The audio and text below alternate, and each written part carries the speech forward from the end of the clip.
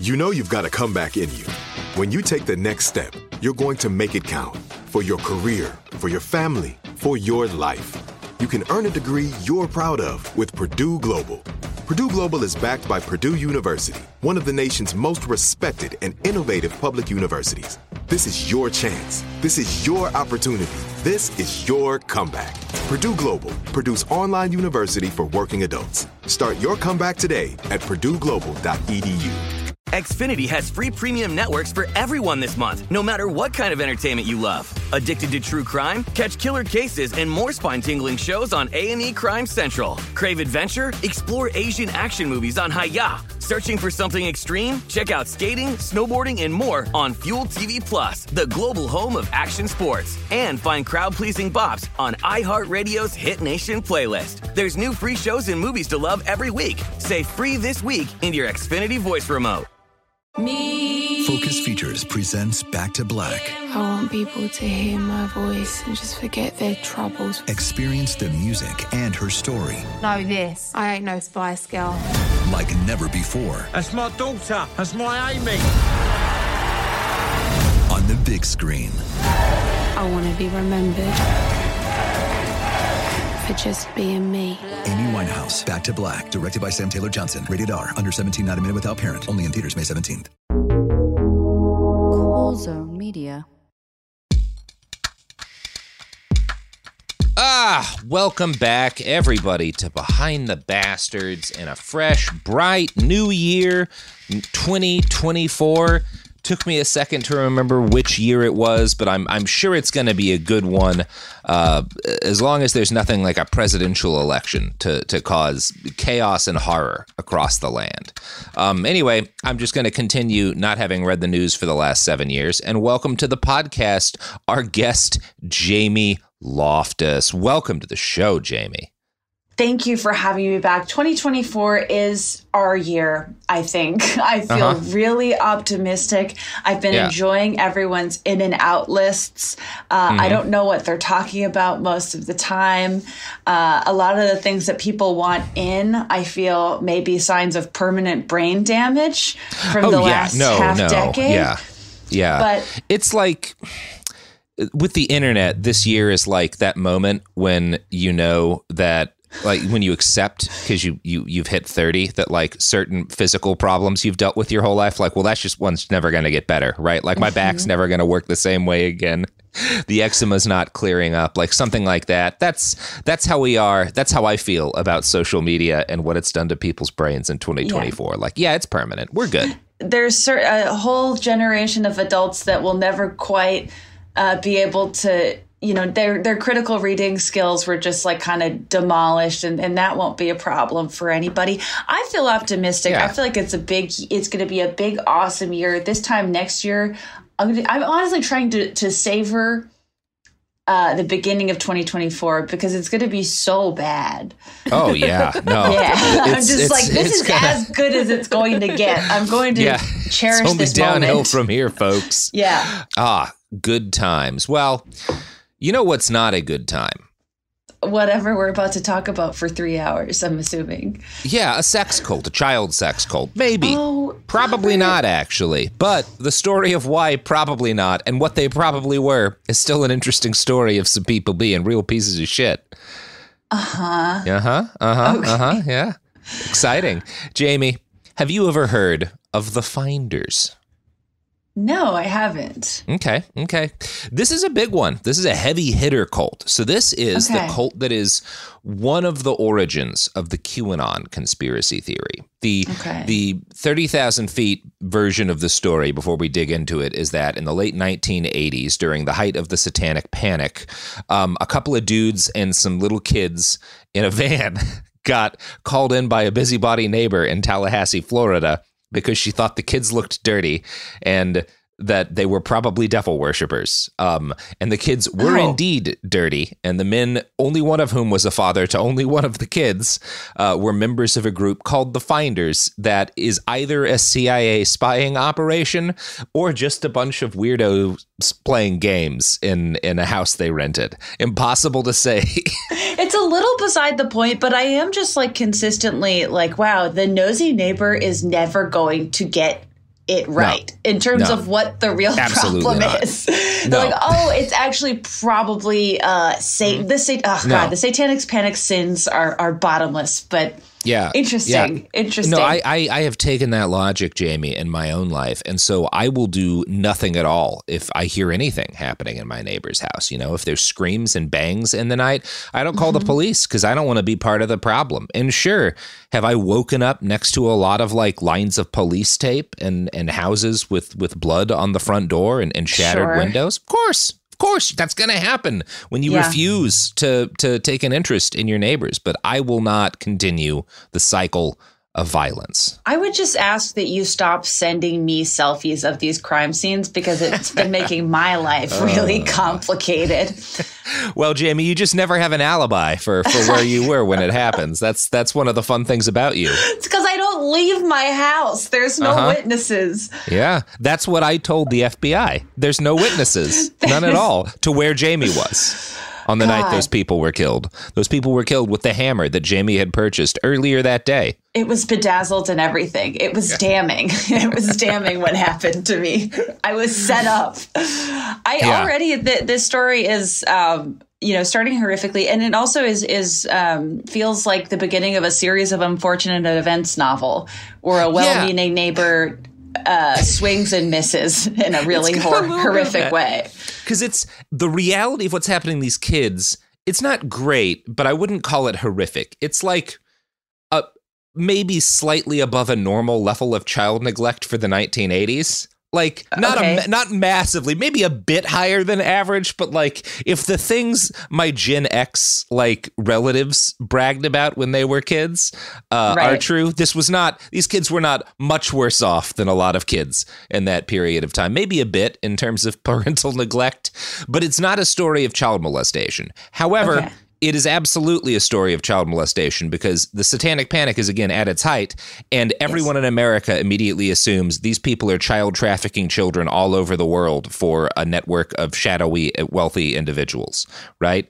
Like, that's what this becomes, this massive, and it burns out because we don't have the internet. It burns out in about a year, but people who are conspiracy kind of minded individuals never forget it. And so a lot of what is in this story has formed some of the foundational lore for QAnon. And there absolutely is some really shady shit going on here. It's just not the QAnon side of things. But we will be talking about our old friends, the CIA. So don't worry. Oh, good.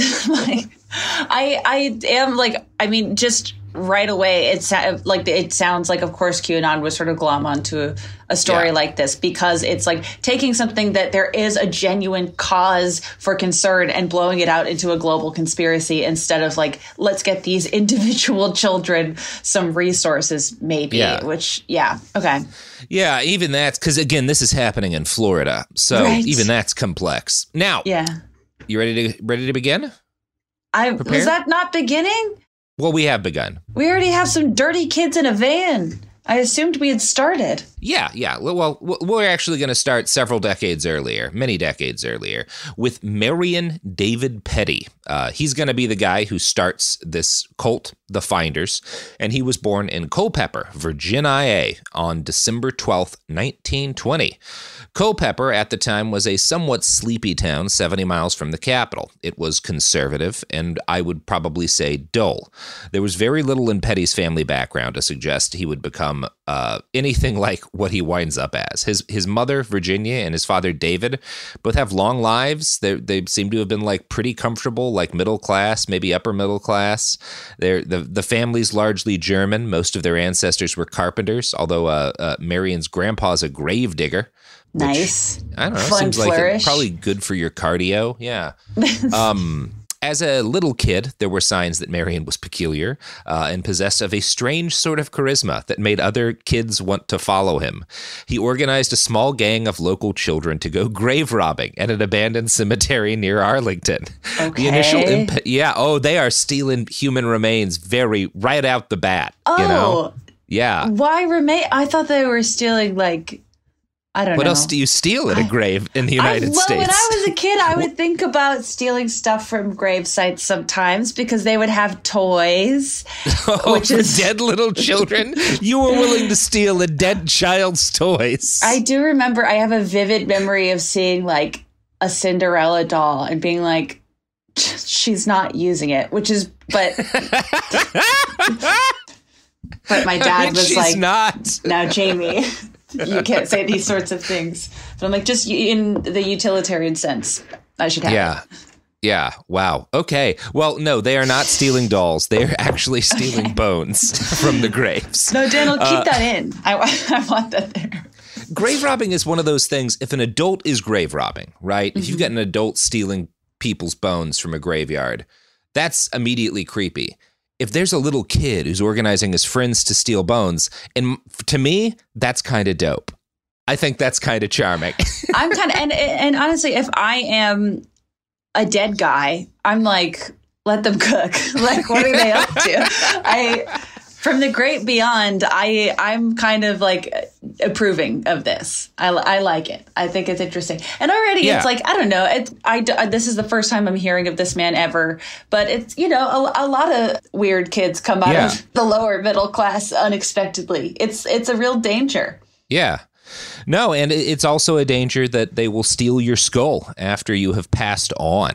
Nice. So the initial impetus for like all of this corpse desecration seems to have been that he's got this like club that he's formed with these kids. It's like, a child gang, right? And he wants to have a human skull that he can sit in the middle of their meetings, right?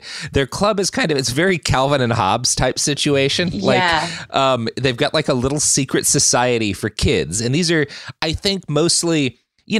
there's not a lot of media for nerdy kids in the in 1920s, right? In the early 20s. You can understand why he had to steal a skull. Yeah. Yeah. So he and his friends are like these kind of nerdy kids, and they're probably reading pulp magazines. They're hanging out in the night. They're doing magic rituals, and they want a skull for their magic rituals. This is kind of like the furthest. Cool. This is like the furthest limits of little stinker behavior. I think we're really pushing the little stinker narrative here. He's Goonies maxing pretty hard right now. Yeah. Someone's got to reel him in. Yeah. So the primary difference between Marion and his friends and that skull and countless other groups of weird, nerdy kids interested in the occult is that Marion had absolutely no problem breaking the law, right? There's a lot more kids who would have done this if they had the chutzpah to rob a grave. But, that's Marion. And it says a lot that he's able to convince a lot of other little kids to go grave robbing with him. The cadence of what you just said was very hustle culture. Like maybe if you got your ass up and went to the graveyard, you would be leading a cult. I do periodically when I'm like running and listening to different like workout mixes, I'll get one that's like, because I just want a bunch of random songs cut together to like a 4/4 beat or some shit. But you'll catch one that's like they're putting the music to like some, clearly I don't know who it is, but some like real estate influencer yelling at you about never giving up and it's how to achieve. I went through a dark hour of the soul this summer, and I was going to a lot of cycling classes in Maine. So just take that in. There was at one of the classes there, I forget if I told you about this, they were playing a techno remix of the Kavanaugh hearing. You told me. That's unhinged. And I was just like, I have to get out of here. I have to get out. I have to go home. Like, I don't know what I'm doing here. Now, Jamie, editorially, in this techno remix, does it come down more pro or anti-Kavanaugh? It's very vague. I would say it is it's completely ambivalent. And you're in a, like, I mean, to the credit of Portland, Maine, every person in the class was looking around like, there's no way that this is playing. And then the woman in the front is doing what all the cycling instructors do, which is like, God needs you to, bike. Yeah. It was, I think about it all the time. That was I was like, I have to get out of here. With love and respect. I believe my response was, do I need to come get you? Yeah. 7 in the morning, coming in hot with the Yeah, I dabbled. I fucked around and I found out it really is just like all of the bad sketch comedy about spinning. It's like showing up for a hot yoga session, and right when it starts to get intense, they put on the Nixon tapes. You're just You're just hearing Haldeman mutter into your fucking ears. You sweat. It's making my chest tighten to even think about it. Like, it was just like brutal. So I forget why that came up, but it felt good to get off my chest. Yeah, nobody remembers, but Petty is stealing skulls, right? Okay. He's got his kids. They're doing their little occult rituals. He says the skull is there specifically to remind his friends of their mortality, which is great. Little kids need to know that they too will die more often. I think we should always be telling children that. I really, never forget the first time you heard Memento Mori, and it really hit.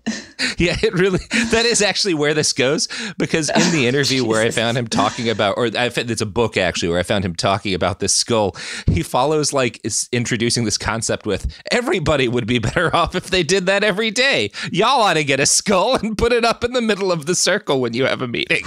So, Sophie, I want to go expense. I know where I can get one in Paris. I have met the guy.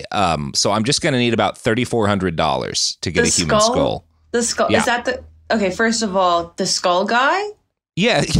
You can find a lot of skulls in the catacombs. And so if you're already selling ketamine in Paris, you probably know the skulls, where to find them. It's probably good that you clarified, because being like, hey, I know a guy who knows where to get the skulls.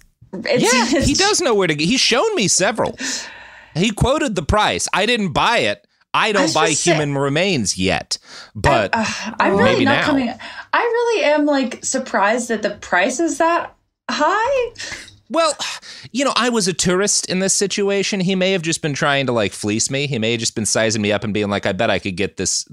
I'm sure these are flexible prices, right? That's the way it always works. You could have talked him down. Yeah, I probably could have if I'd wanted to buy human remains that day. Yeah, if you wanted that on record that you were haggling over the skull you were buying. Yeah. Shall we and move look, folks, on, if Robert? information comes out later that I own human remains for recreational purposes, you're not allowed to judge me, because I'm not saying I wouldn't do it. I'm saying I didn't to have in your house to look at. Oh, well, I have taxidermy in my house, so. Yeah, but that's a people? Because that's cool. Let's just say I have taxidermy in my house. So, oh boy. It's a bird. It's a bird. Anyway. She took a class. Get over it. It was very academic. I'm a searcher. I'm a hobbyist. You're a finder. Well, maybe not. Okay. No. So Petty, that's his first fun anecdote. He convinces some kids to desecrate human remains, and this is going to be a trend for him, right? Where the first version you hear of what's happened, as a young boy, he stole human remains. It's well, that could be pretty fucking wild. And then he's like, yeah, it was basically we were playing magic, and it thought it would make the room look cooler. And it's okay, well, I understand that. The child logic there is not sinister. It's not something that's accessible to most children today, but it's if you're a kid interested in the occult and there's skulls around, all over the place. Unfortunately, I see it. I don't think it's necessarily a sign of evil quite yet. No. It is a sign, though, that he's very good at talking other people into things. Yes. So, like a lot of little kids in the 1930s, the Great Depression, Petty dropped out of school well before graduating. He only makes it to the 9th grade, which is not uncommon for young men. My grandpa only made it to the 8th grade, just because the economy is so dire. You have to go work or your family will starve. Yeah. But in Petty's case, at least he would claim, and nearly all of our sources on his childhood, basically 100% of it is him. So take all of this, even the skull story, with a grain of salt. But he would insist that he didn't drop out because of hardship, but because he made a choice to not go to school anymore. Quote, I consider my whole life an education, and that all I do is work on my education. I dropped out of school because it was interfering with my education. So that's his claim decades later.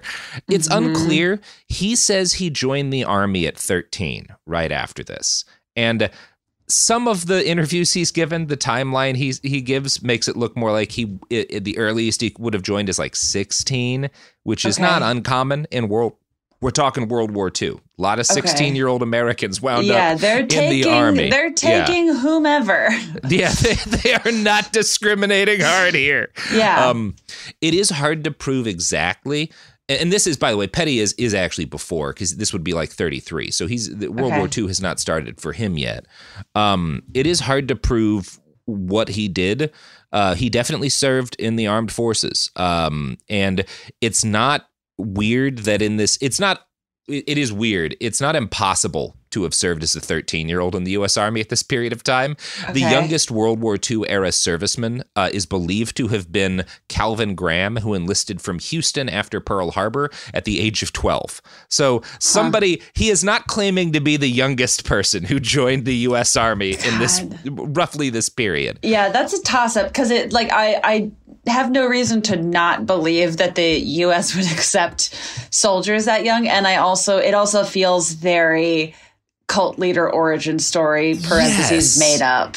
And again, I hear there are like two distinct versions of his timeline you get, and one of them pushes everything forward to like 3 or 4 years, which would mean like, he joined in the late 30s when he was like 16 or 17, which is not at all uncommon in this area. Mm-hmm. That said, he claims 13. And, it's interesting because, as you said, this could be kind of a cult leader story.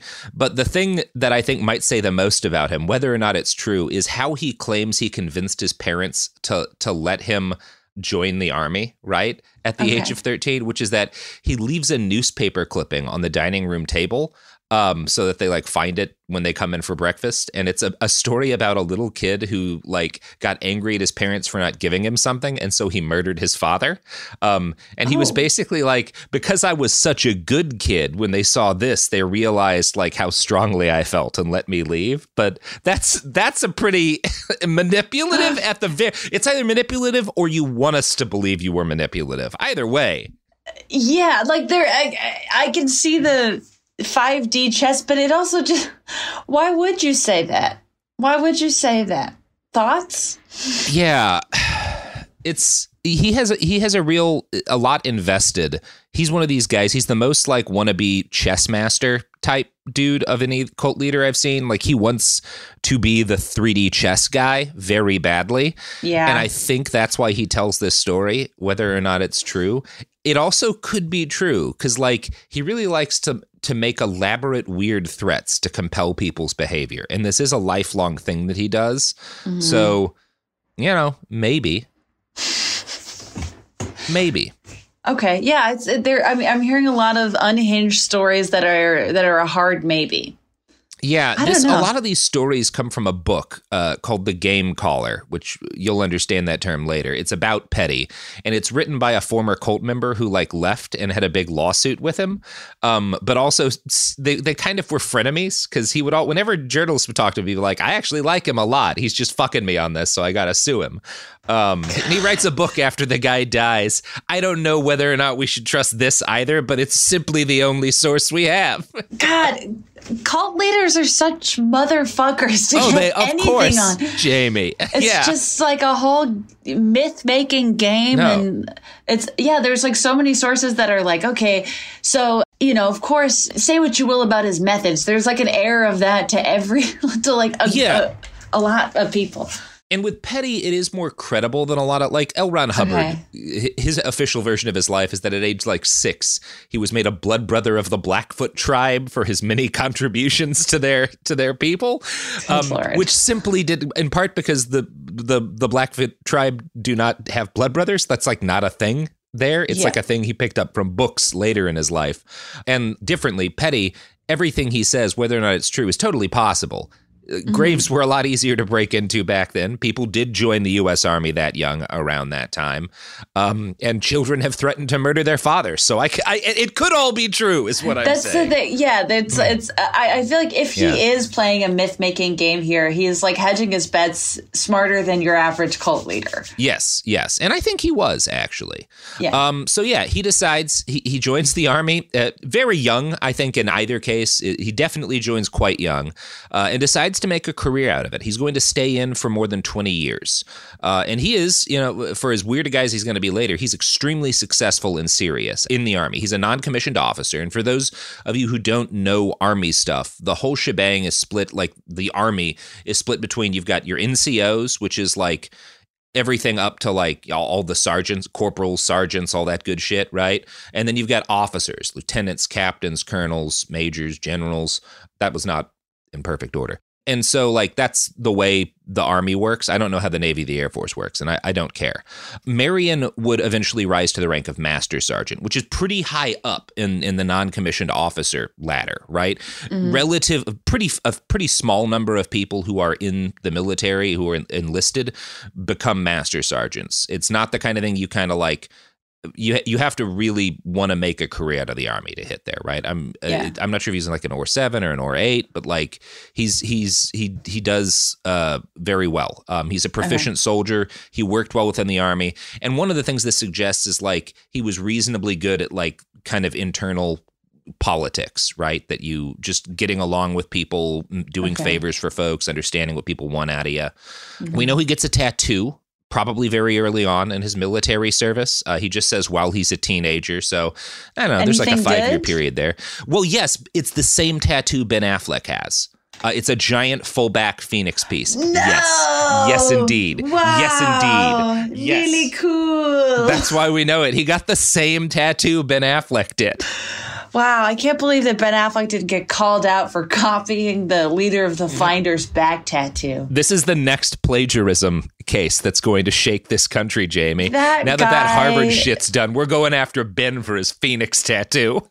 That guy is, that guy is shameless. He gets away with everything. Not anymore, Jamie.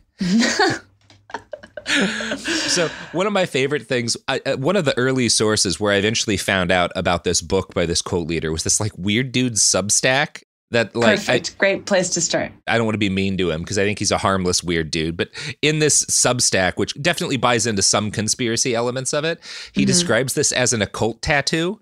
And like, I don't know that it's an occult tattoo. It might just be a phoenix. I don't know that dude with his Substack knows what an occult tattoo is. I don't know why this is important to me. Is it a back tattoo? Is a tattoo on his back? Oh, yeah, Jamie, of course. Actually, I think it's a chest tattoo. Either way. Either way. So I mean, honestly, down the line, if someone were to justify my worst tattoos by saying that they were connected to the occult, I would be relieved. Sure. Yeah. Because the truth is, it was just a bad week I was having. It was a bad week, and you decided to sit down for 17 hours while somebody stitched a 3-foot-long phoenix on your back. I too have been liberated from the constraints of my own sanity. Yeah.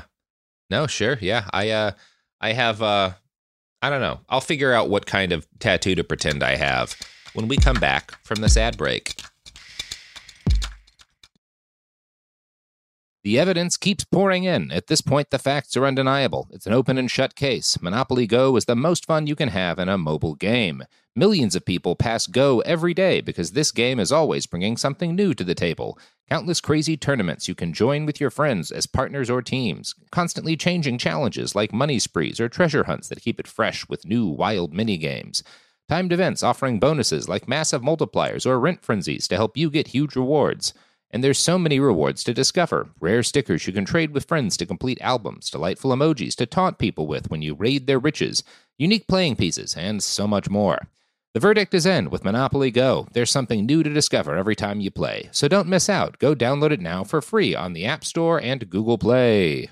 Xfinity has free premium networks for everyone this month, no matter what kind of entertainment you love. Addicted to true crime? Catch killer cases and more spine-tingling shows on A&E Crime Central. Crave adventure? Explore Asian action movies on Hi-Ya. Searching for something extreme? Check out skating, snowboarding, and more on Fuel TV Plus, the global home of action sports. And find crowd-pleasing bops on iHeartRadio's Hit Nation playlist. There's new free shows and movies to love every week. Say free this week in your Xfinity voice remote. Hi, I'm Cindy Crawford, and I'm the founder of Meaningful Beauty.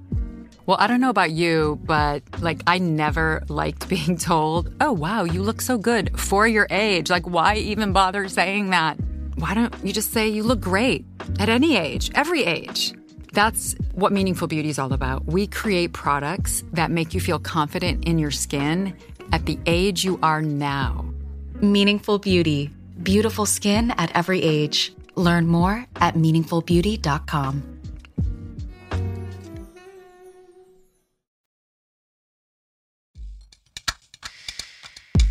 We're back. I've got a bear with a gun. Oh, bear with a gun would be a good tattoo. I've got wait, let me show you. There it is. Oh, you've got a bear with a gun. I've got a little militia bear. Friend of the pod, Rory Blank, who's the great cartoonist Bone Jail. You can find them on Twitter. Did a stick and poke for me of a little pigeon with a switchblade. Wow, they're cousins. Yeah. This is from a book called The Bear's Famous Invasion of Sicily. Oh, nice. They take over Sicily by force. They could not do a worse job in Sicily than the Italian government. So I think that seems like a real move forward for Sicily. Yeah. Yeah. So yeah, Petty, joins the army. He gets his Phoenix back tattoo. He does he's pre-Afflecking. And the same year he joins, he claims possibly at the same time when he gets his tattoo, he claims that he loses his virginity in a whorehouse. He just walks in as a 13-year-old. He decides time for me to start having sex. And he walks into a whorehouse. Now, again, could be a lie. Also, not hard to see this working out in the 30s. That does not seem impossible. Depressing, no matter which way ends up being true. Yeah. Yeah. Yeah. Okay. There's no way for this not to be gross, but this is him talking about himself as a 13-year-old. He describes himself as having a vigorous libido and would decades later claim to have had, since the age of 13, sex at least twice a week whenever possible. Which actually, for a cult leader, is not high libido. But I was going to say twice a week is pretty conservative if you're I'm the king of fucking. Well, not to be critical. Yeah, we don't have to, whatever. This is just what he says. It's a gross story. Yeah, it's a gross story. He goes to Panama at, 13 or 14. He works as an army lifeguard. He made voracious use of the library on base. He's a big reader. Always. He loves reading encyclopedias too. He's just hoovering up trivia. So sometimes you made that sound so gross the way you said it. It sounded like it sounded like a sex thing. It did. What? Voraciously reading encyclopedias. God. Okay. Wow. Was he fucking the encyclopedia? Yeah, we both had the same thought, which is cancel culture. Okay. This guy's keeping me on my toes. I will say I'm gonna do the all right, whatever. So sometimes when later talking about his time in the military, he would focus on what a great place it was for him to learn about human nature. Other times he was more flippant, telling one follower, "I drank and gambled and traveled around." And again, not fun to think about a little teenage boy getting wasted in Panama in the army. That is kind of funny. Yeah, generationally, it's all feasible, unfortunately. Yes. This could very well be accurate. Yeah. He realizes in the late 30s, World War II is probably going to happen. And being a fairly smart guy is what I don't want to do is be anywhere near where people are getting shot at. That doesn't seem very fun. So he kind of social engineers his way into being a driver for a general in the army, a guy named Hap Arnold. Now, very 30s name. This dude couldn't be more 30s and 40s. And he is also a very important person. There's no Air Force at the time, right? The late 30s, early 40s. We don't have an Air Force. The air stuff that our military does is handled by the Army Air Corps. And the Army Air Corps eventually gets kind of carved out of the Army and becomes the Air Force, right? Hap is the guy. He's an Army general, but he's going to end his career as an Air Force general. He basically is the guy who makes the Air Force. He's one of the guys who creates the Air Force, right? And he's actually one of our earliest. He's one of the first 3 rated pilots in the history of the Air Force. So he's an old school pilot guy. Petty would later claim that during the war, he becomes this guy's driver. And so his job is he's chauffeuring not just Hap, but all of these different people, politicians and generals and whatnot, meet with him, and he chauffeurs them around too. Okay. So, during this, when he's kind of in his off hours, not working, he meets a Chinese man named Joe Chang, who had immigrated to the United States as a 14-year-old. Petty claims in a lengthy interview to have learned martial arts from the man. And when asked, well, what style of martial arts did he teach you? This is the answer Petty gave. It didn't have a name, but if you had to call it something, it would be jujitsu. Now, the basic idea is that you don't know what's going to be thrown at you, so you want to be ready to respond appropriately to anything without thinking about it. Chang was a natural. There weren't many martial arts teachers back then. And here's the thing. Number one, I don't believe that. That's made, That's very made up. No, also, it's definitely not I'm true. not saying it's impossible that a kid from China would know jujitsu, but is it not a Brazilian? No. It's not Brazilian. It is a Japanese. There is a Brazilian jujitsu is a thing, but jujitsu is a Japanese martial art. My only jujitsu head is Brazilian. Wow. Either way, I don't believe, especially the having to walk back well, it doesn't really have a name. You're like, that's not a thing. No. I am sure. One thing I know about martial arts guys, be they Brazilian, Chinese, or Japanese, is that they love giving names to the things that they're doing. They're huge fans of that. I've never heard someone into martial arts be like, there's no name for this. I don't know what this is. I'm just throwing people. There's no technique. There's no philosophy connected to it. I'm just doing whatever. Yeah, no. If that were the case, no one would know the name of Terrence Judo. Anyway, that's... We'll let it slide. So... I don't believe this entirely. It is true. There are some Chinese martial arts that have similarities with jujitsu, at least according to a random guy on Quora I read. Maybe that's not accurate. I'm not a martial arts guy. Robert, not the Quora source for the first half hour of the episode. He claims to have learned Japanese martial arts from this Chinese guy that he meets in D.C. while he's driving around famous people. And this is worth mentioning because Joe Chang was a real person who was a kind of interesting background. He was he immigrates into the United States as a kid, as a 14-year-old. He's enrolled in a Jesuit academy where he studies journalism, and then he becomes a correspondent for a Chinese government-owned news service until one of the Chinese governments, because this is during their civil war. And then, he is not aligned with the side that wins, right? With the communists. Mm-hmm. One of the Substacker I found describes him as a supposed Chinese agent operating under journalistic cover. I haven't found any real evidence that that's precisely the case. That seems to be stating it. I mean, it is like a government. So to that extent, that makes it sound more like skullduggery and spying as opposed to this guy's an immigrant. Sounds like he was offered a job by one of the sides in that war, putting out information in the U.S. and then that side lost and he continued his life until it ended. I haven't found any evidence that this is as interesting as people think it is. But it's through Marion's studying with Chang that he would meet his wife, Isabel. She was a regular attendee at the same YMCA where he took classes during the war. She volunteered to be a hostess at the library that he was at one day. What does that mean? Like volunteer a restaurant? librarian, I think. Oh, that's fun. Yeah. Okay. Yeah. It sounds nice. Yeah. And she sees him reading a book about Korea, and this is the 40s, and so she comes over and strikes up a conversation. And he claims she immediately is like, "Do you want to go fuck? I want someone to take my virginity. Let's go back to your place," which could be true. They're definitely married. I don't know how it happened. Okay. Look, I just feel people were horny in the 40s too. I know, but I just don't know. I feel like people who are really genuinely having sex like that do not talk about it. That's my theory.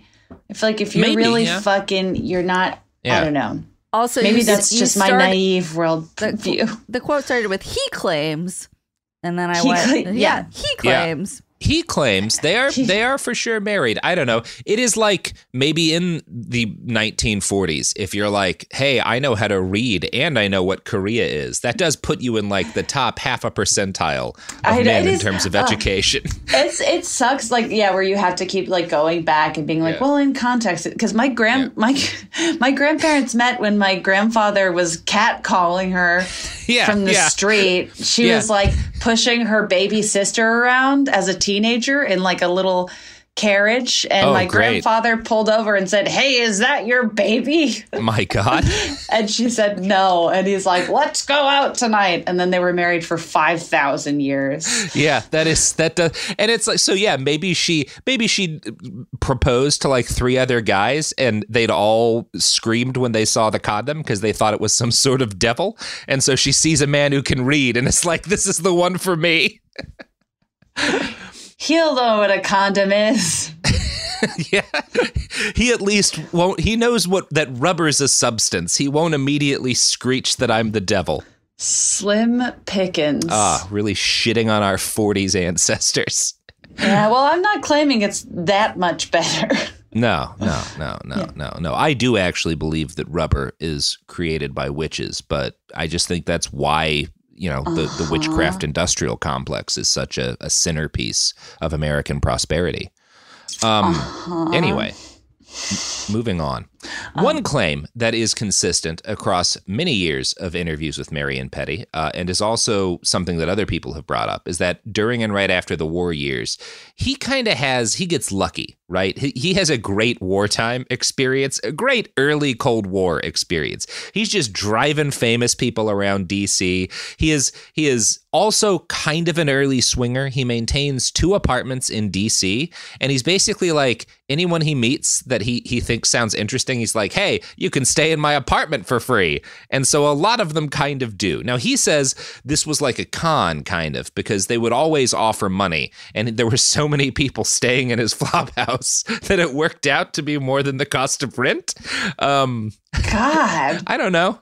It's a weird situation. I mean, it sounds... Mm-hmm.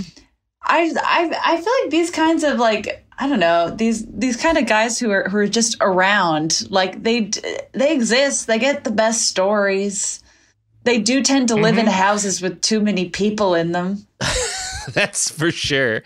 Now, he is having sex with some of these people, but not all of them. In later interviews, he would describe this as an experimental living situation. He said, I was creating a college for myself. Quote, the idea in my head was that they were going to teach me something about power, money, or sex, which those aren't the only 3 things people can teach you about, Marion. Kind of weird to frame it that way. Well, we've all lived in a punk house at some point. This isn't sounding too. He said he's going to teach me the drums. Yeah. Okay. Yeah. Again, he is kind of the prototype for a sort of guy we all lived with for at least 6 months back in the early 2000s. Yeah, and many of them do end up believing in conspiracy theories on a long enough timeline. Yeah, they are all people you don't want to like check in on Facebook right now. In conversations with a follower, later related in the book Game Caller, one gets the idea that this was, though, primarily about sex. Quote, and this is Marion.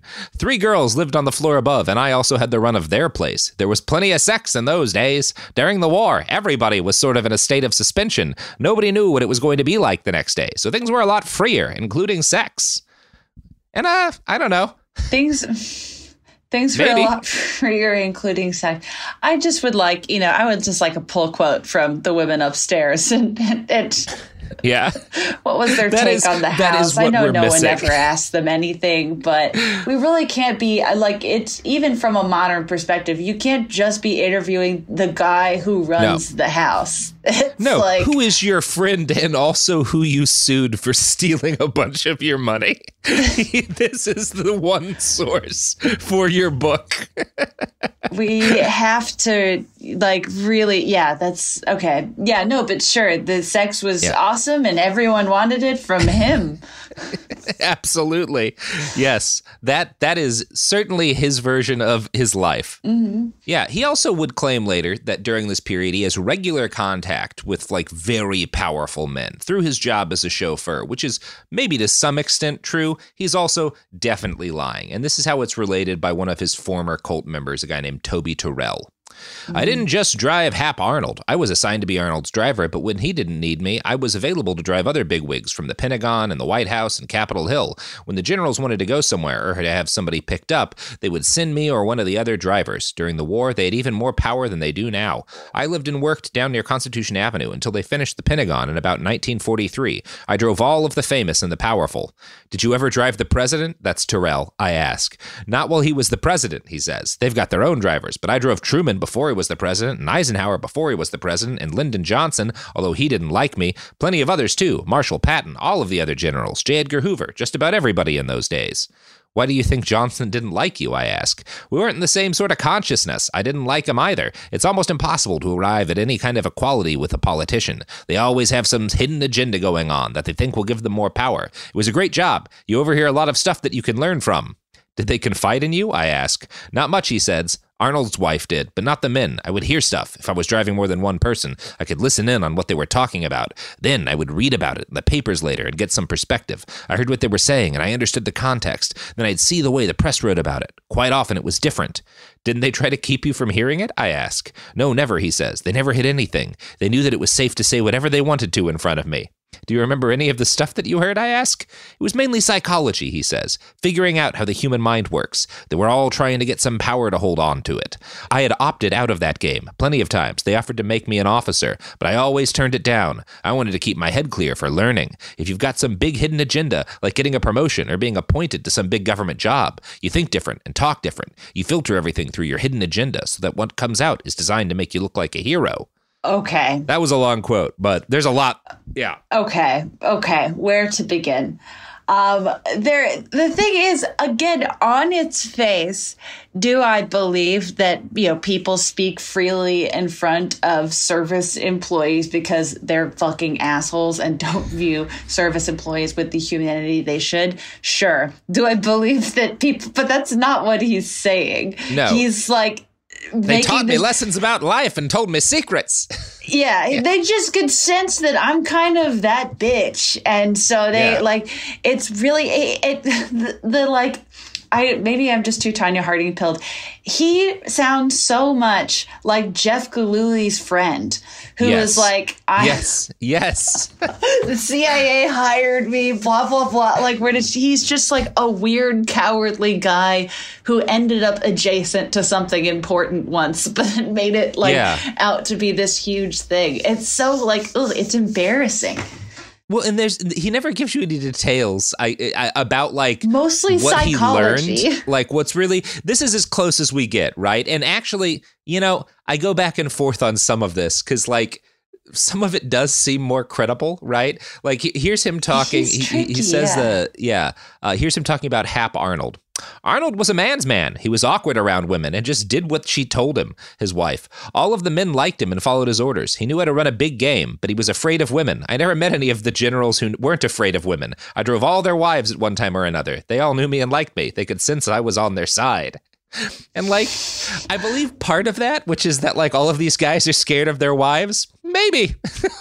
Again, I'm he's choosing his, if he is lying, which I feel he is, he's being pretty plausible. I mean, the fact being offered to be a general, and then even just the vagueness of when you get into an Uber after a couple drinks and you start talking about the psychology of power and how to get more, it's all very, That's all I talk about to my Uber drivers.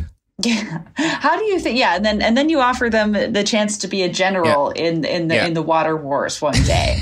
Yeah. We all have that potential, Jamie. Right now. It's true. Mm-hmm. It's true. Mm-hmm. It's true. Okay. You know who else has the potential to be a power broker in the coming water wars? Oh, whatever brutal Stanley Cup ad we're about to play. Ideally, God willing, an ad for Blue Apron.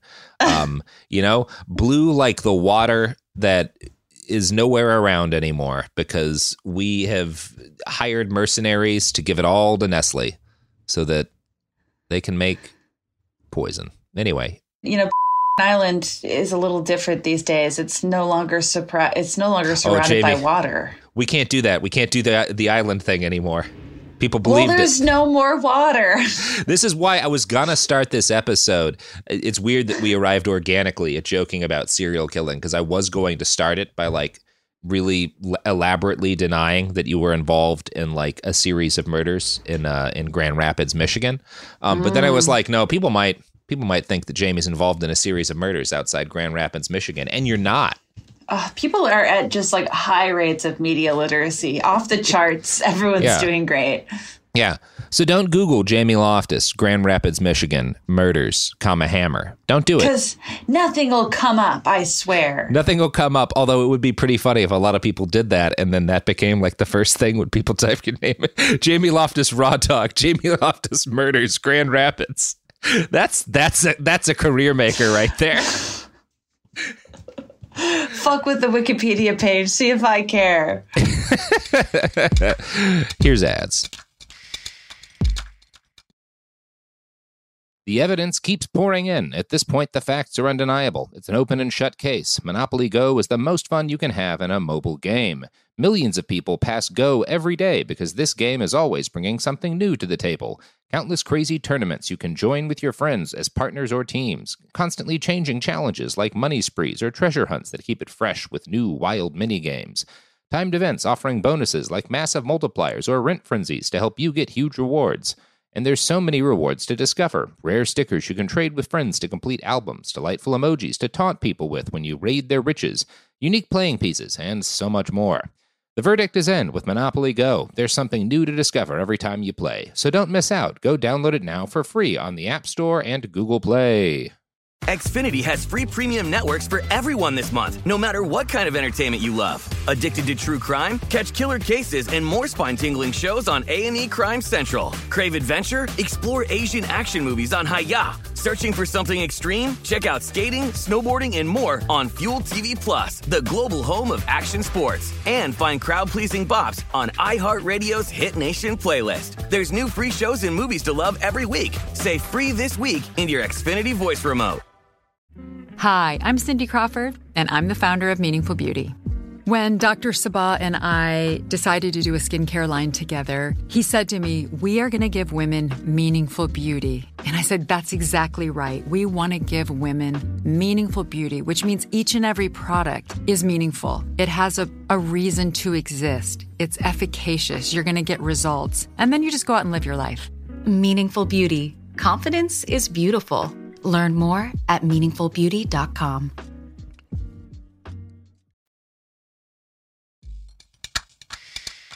And we're back. So when I think about this guy and his stories of all the secrets these generals for sure told him, I think about Bill Cooper. Bill Cooper was like a right-wing conspiracy radio host in the 90s. He dies in kind of a shootout with the police. Mm-hmm. He is the proto Alex Jones. And he, during his time in the Army, around this time, he works briefly in the Pentagon, right? And he spent the rest of his life being like, I saw this document that claims this insane thing or that insane thing when I was working in the Pentagon. Petty kind of does the same thing, right? And he will talk later about, like, I met all of the guys that were in the OSS before they became the CIA. Like, I knew all those guys. Yeah. Some of that's probably true because his wife works for the CIA. Isabel. She winds up being in the CIA. And he's definitely driving officers. Some of those guys would have wound up in the CIA. So he does have some degree of very real CIA connections. God, first of all, I'm mad at you for reminding me about Bill Cooper. But... Uncle Bill. But no, so what is his wife doing in the CIA? I mean, I think it's probably like desk work, clerical work. I don't think there were a lot of ladies who were agents. Oh, you don't think she could ruin the world? I think she could. No, Jamie, I believe girls could ruin the world too, you know. Tens of thousands of Latin American women and children and men and old people. I believe she could kill cities worth of them if she put her mind to it. I'm just not certain because I've never actually heard anything about what specifically she did for the agency. It is the CIA. Right. So, but she's working there, and he's still doing his. This is like a very bizarre power couple situation. Yeah, he's in the military, like, you know, for most of the 50s, the first 2/3 of it, and she's in the CIA from like 52 to 61, right? Okay. And yeah, that's kind of their period of overlaps, like 4 years where he's in the military, she's in the CIA. Because he joined so early, he finishes his career at some point in the 50s. His son, who knows his dad is kind of full of shit, will say that he retired from the Air Force in 1956. Which, if that's the case, then he would have joined at like the Army at like 16, because his chunk of the Army becomes the Air Force. That's why he leaves a different service than he started in. Anyway, whatever. I think his son is probably accurate, and he was pushing things. Again, that's the kind of the kernel of truth. He joins the Army really young. The lie, he joined at 13, right? Right. Where you're just like, what is this adding for your cult recruits? Yeah, that he's just jazzing it up a little bit, Jamie. Yeah. He's just putting a little bit of spin on it, you know? Throwing some stank on it. He's just putting some Lagasse Bam on it. Yeah. Remember him? I miss him. Oh, yeah, I do miss Emerald. I assume he was swallowed by the earth like everyone else I remember from that period of time. It's true. He actually may have never existed. It's a complicated conversation. Yeah. There is now a parody of him on Futurama, and like 2/3 of the people who have seen it have no idea what he's based on.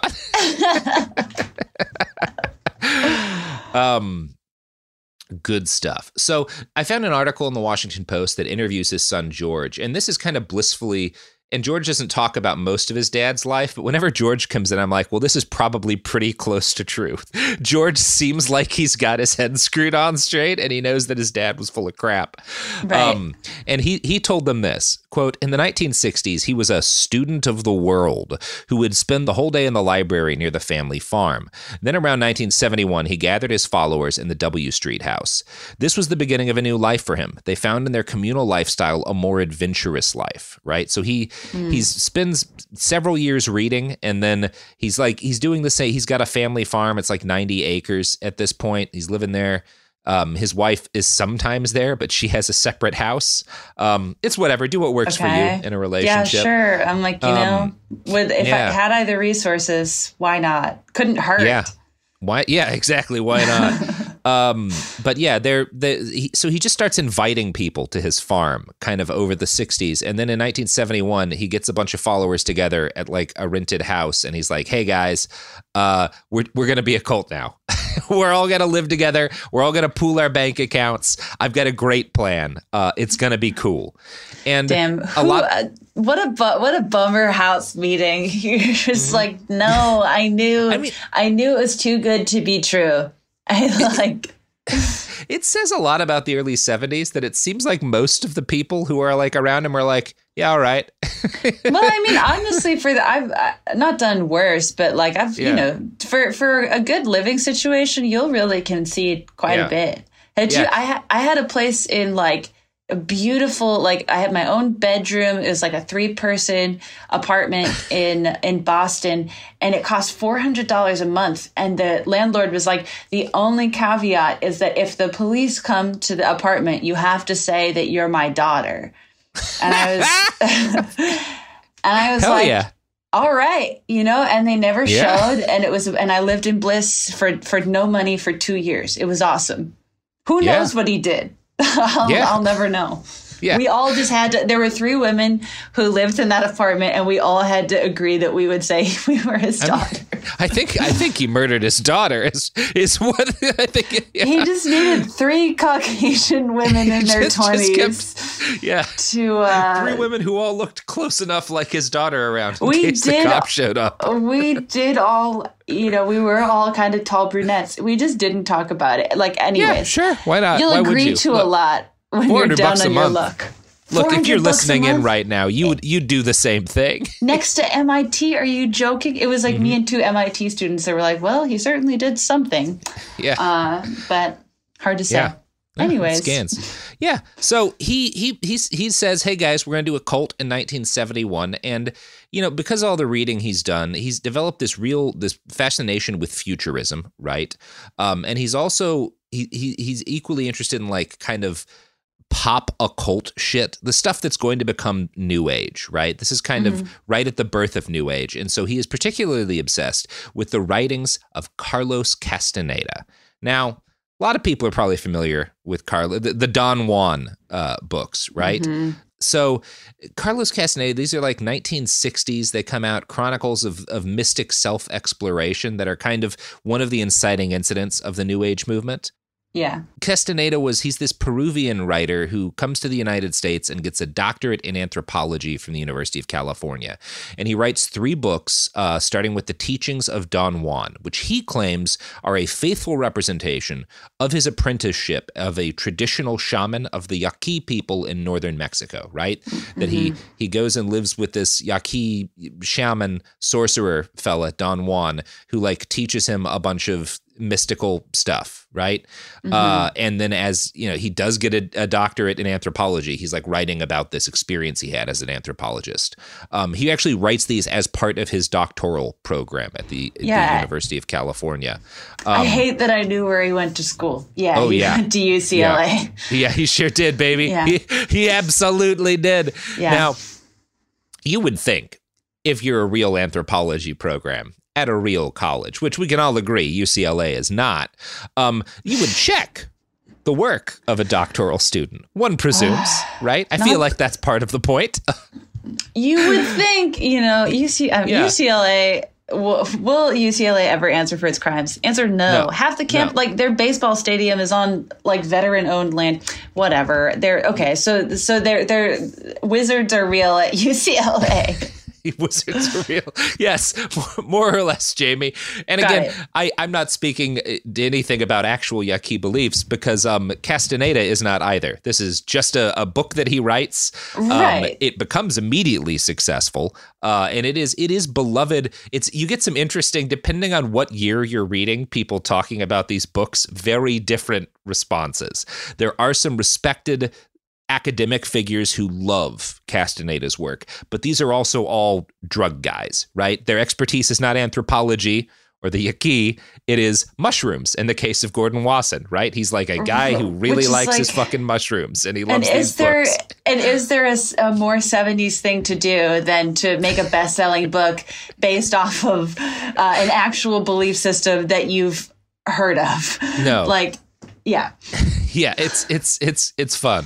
Yeah. These are, kind of like our buddy Petty. His lies, Castaneda's lies, are not like super lazy. Like there's usually degrees of real knowledge in them, or like little pieces of it, and then he just spins it to make kind of the Hollywood version. But he's also a plagiarist. He plagiarizes large chunks of this. There's a bunch of inconsistencies in it. All of this gets found out, but it does take a while. It's harder to like spot this stuff back then. There was no Farmer guy to fucking drop a nuclear bomb on Carlos Castaneda. On Castaneda. Yeah. It's also worth noting that anthropologists who have spent time with Yaqui people will note that the books contain there's no use of Yaqui vocabulary. Nothing. Anywhere in there. Like, yeah, he just does not use any of the words that they use, which is suspicious for a book of anthropology. Nothing. Yeah. For your doctoral thesis. What do you? Okay. So I always love talking about Castaneda, but like my point is that these books that inspire Petty are full of shit, but he loves them, and they inspire him to create all of these arcane rules and vaguely occult rituals for his hangers-on. And he's basically, the way he frames this is like, this is a learning community. You're all coming here to like learn more about yourselves, and I'm here. I'm not really even the leader. I'm the student. I'm going to learn from all of you. We're all going to like teach each other, right? And he does a lot of kind of classic cult things. He's at his farm. It's like known as a place in the area. You can get a free organic meal anytime you go there. So like a lot of drifters pass through, and like if he finds them interesting or if they'll do what he says, they kind of become part of the group. Although while those people, that is a factor, a weird number of his followers are like successful and educated. There's like PhDs there. There's Harvard graduates. There's like businessmen who have like run successful oil companies who are all going to fall in with him. Wow. Because he's I'll explain what they're doing in a second here, but like I can see why there was an appeal to it. He's basically saying that's a wide net to get folks in from. Yeah, it is. And we're just going to start talking about like what exactly these people are doing, because it's a little different. Yeah. I was like, how does he get guys who are in oil to move into his punk house? Yeah. Basically, this whole organization, the Finders, which he starts calling it in 1971, is organized around what he calls a game.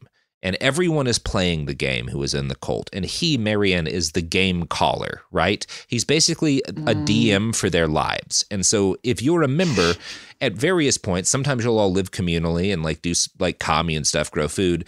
But periodically he'll pick a number of people and he'll say, you need to go to Japan for 6 months. Here is the name of a company. I want you to spy on their operations and find out everything you can about them. Or here is a political candidate. I want you to go like research him. Or I want you to go do this job for 2. I want you to start a company. Here's startup capital. Build this company with these 2 other people. This is the game that you're playing right now. And I'll tell you when it's done. And then you'll come back and you'll talk to us about what you learned doing it. Right? Yeah. Well, because if anything bad happens, nothing bad happens. It's just a game. It's just an ARG that you're living in. You can't be taken to court for things you were doing just for a fun game. It's also like it's such an oddly specific thing, but I think the appeal to a lot of people is that like even a lot of educated, successful people is like, well, you don't have to make decisions about what you're going to do with your life. This man will tell you what your next thing is. And he seems pretty smart. So maybe he knows that this is what I need to be doing with my time. For his wife's part, you don't get great context on her, but she definitely starts living away from him during this period of time. And her view of, according to their son, her view of his followers is like, these are a bunch of weirdos. Like, you're hanging out with a bunch of weirdos. What is wrong with you? I wish more people felt empowered to be like, no, too weird. I'm out of here. Sorry. I'm out. The CIA wasn't too weird for me, but you are, Marion. That's the next. You're like, no, I'm gonna return to the safe embrace of the CIA where everyone's normal. Marion adopts a nickname at this point for himself, the Stroller, because every day he'll spend like 4 or 5 hours walking and like taking notes on the neighborhood that he's in and like everything that happens around it. But he just walks all the time, which is Keith Raniere was the same thing, where like that was his number one character trait other than being a sex criminal was that he would walk around all the time and just spew bullshit out of his mouth to whoever was forced to follow him. Yeah. Interesting. These guys have a lot in common. Raniere was huge on like wandering and like sleep deprivation, right? Yes. Yeah. Yes. And the chief difference between them is that we have no evidence that Marion Petty was a sex criminal. Although I'm certainly not ruling it out, Jamie. Based on I think we would be unwise to rule it out. So his wife leaves him though. Not really leaves him, but is not living with him and seems to be kind of frustrated with him. She dies not all that long after this. She doesn't live a super long life. Okay. But yeah, so the game. They're all playing this game, and he starts calling his group the Finders, and the name was actually based on an old medieval like concept, the troubadour. Kidding. They're literally playing D&D. This is so. Oh God. My God, they are definitely playing D&D. This is like so goofy. 80% of this cult, and 80% of Petty's life, given his like childhood activities, is like, oh, if this kid had D&D. Right, like we could have really got him on the straight and narrow early. Yeah. He would have just been a prolific DM. He would have been going to cons. He would have made $3.5 million from a D&D podcast. He'd be doing fine. Raking it in on Patreon, and it would have saved everybody a lot of trouble. Yeah. Yeah. You can go to the military when you're 13 in D&D. Yeah. You can make up all sorts of shit. There's no rule against it. Yeah. It's always nice to introduce a liar to D&D because you're just here, go nuts over here. Mm-hmm. Enjoy yourself. Have fun with this. This is what you need to control yourself. This is your riddling. Fun.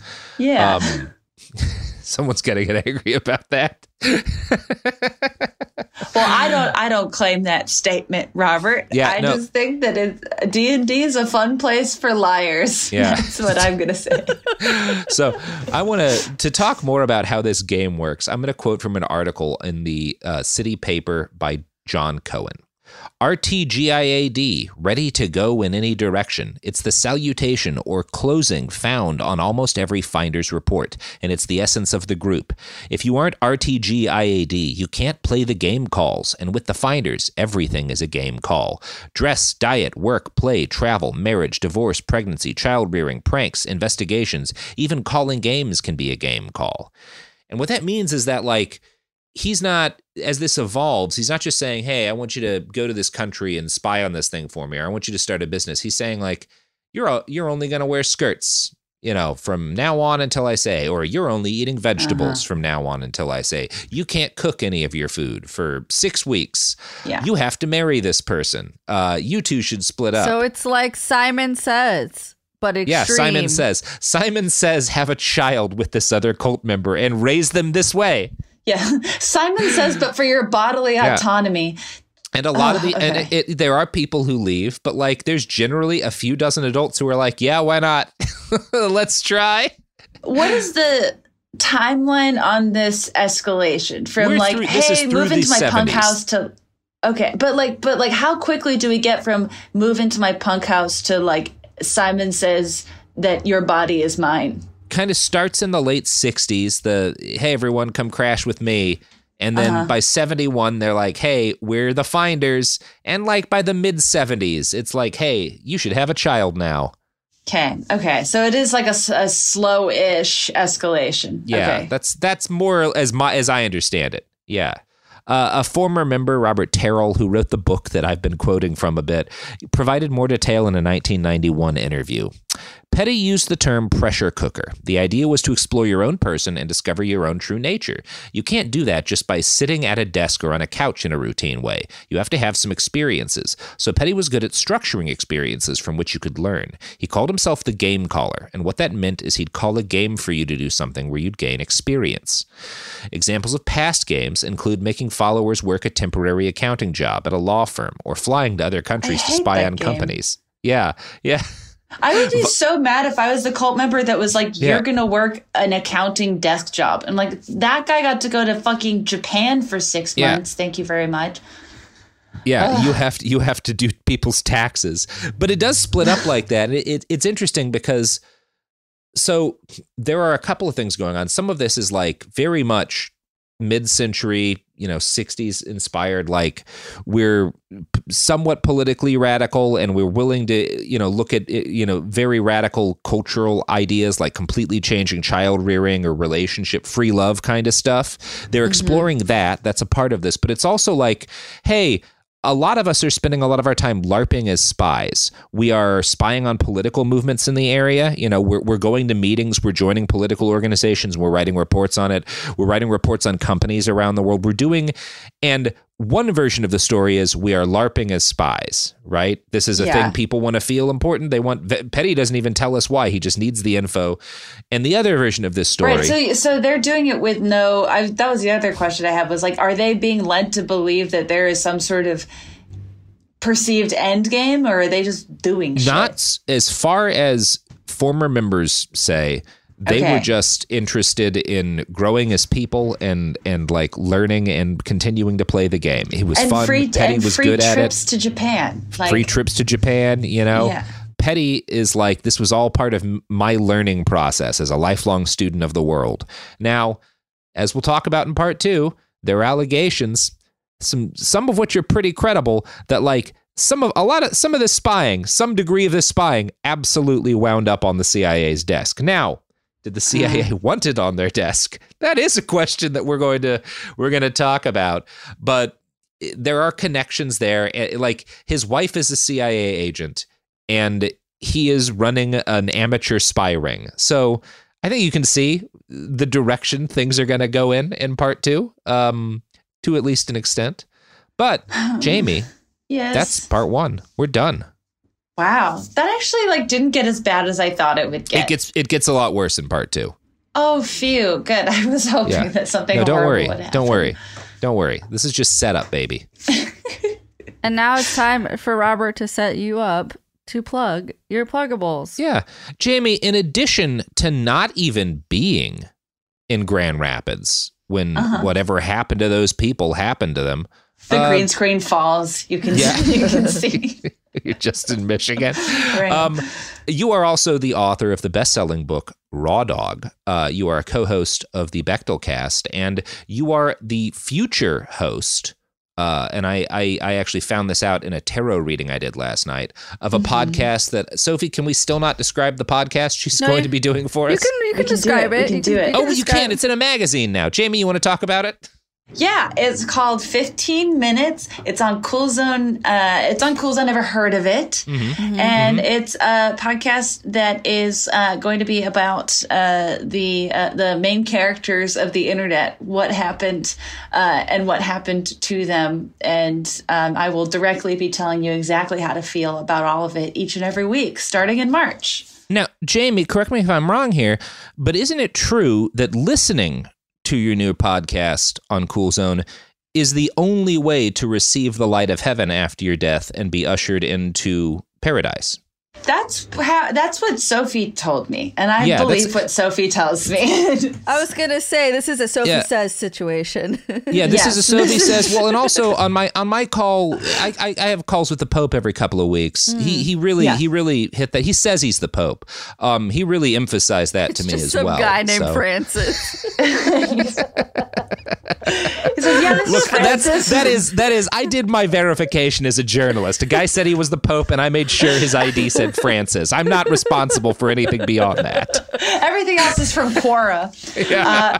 I also want to plug We the Unhoused. Yeah. It's a show that I'm lucky to be producing, but it's created and hosted by Theo Henderson, who is a formerly unhoused Angelino, and every other Tuesday he's covering issues from an unhoused perspective. It's sort of hyper-local, but I think if you're unfamiliar with a lot of the issues affecting the unhoused, he's doing a lot of incredible episodes, including coming up like a whole roundtable discussion about philanthropy versus direct action. And check that out. It's on iHeartRadio, if you can believe. Whoa. Wow, I can believe, and I'm excited to listen. And listeners, you should be excited to listen too. And you should also, oh my God, turn the wheel, the car's coming right at you. That was a mean way to end the episode. Behind the Bastards is a production of Cool Zone Media. For more from Cool Zone Media, visit our website, coolzonemedia.com, or check us out on the iHeartRadio app, Apple Podcasts, or wherever you get your podcasts. Xfinity has free premium networks for everyone this month, no matter what kind of entertainment you love. Addicted to true crime? Catch killer cases and more spine-tingling shows on A&E Crime Central. Crave adventure? Explore Asian action movies on Hi-Ya. Searching for something extreme? Check out skating, snowboarding, and more on Fuel TV Plus, the global home of action sports. And find crowd-pleasing bops on iHeartRadio's Hit Nation playlist. There's new free shows and movies to love every week. Say free this week in your Xfinity voice remote. Trinity School of Natural Health can help you be part of the fast-growing health and wellness industry. With an education that empowers communities, Trinity grads can change lives by applying natural health principles and techniques in holistic practices or stores selling nourishing health products. Offering 19 online programs that fit your busy schedule, you'll get training to help turn your passion into a career. Enroll today at trinityschool.org. That's trinityschool.org. Whether you're a savvy spender maximizing your savings with cashback rewards, a thrifty rate watcher seeking the lowest interest, or a travel enthusiast looking for extraordinary perks, Kemba Financial Credit Union has a visa to complement your lifestyle and unique needs. Apply today at Kemba.org to unlock a limited-time 2% cash back on purchases and pay 0% interest on balance transfers for an entire year with a new visa from Kemba. You deserve a card that works for you. Restrictions apply. Offer ends June 30th, 2024.